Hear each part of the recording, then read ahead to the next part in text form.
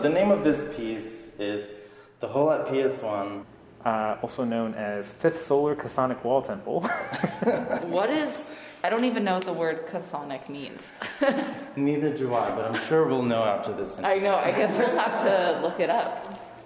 We're standing in front of the hole at PS1, and it looks exactly like a hole in the wall.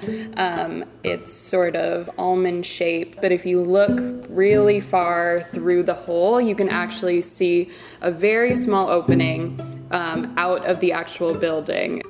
Basically, he saw this hole poking through the wall.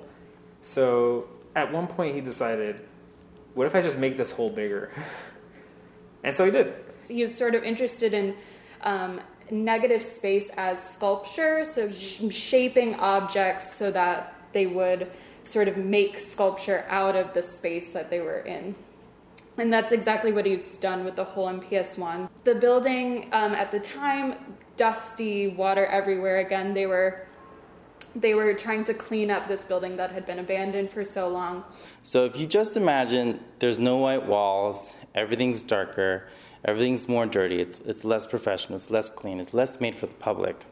When the sunlight would line up perfectly with the hole, there would be this huge beam of light that would come in through this hole, and it would reflect off of the dust in the air and the water on the floor, and it would sort of fill the space with these like particles that you couldn't see until the light was shining perfectly into the hole. There's also a lot of sexual reference in this piece. It's supposed to give like the sense that you're like going through a birth canal.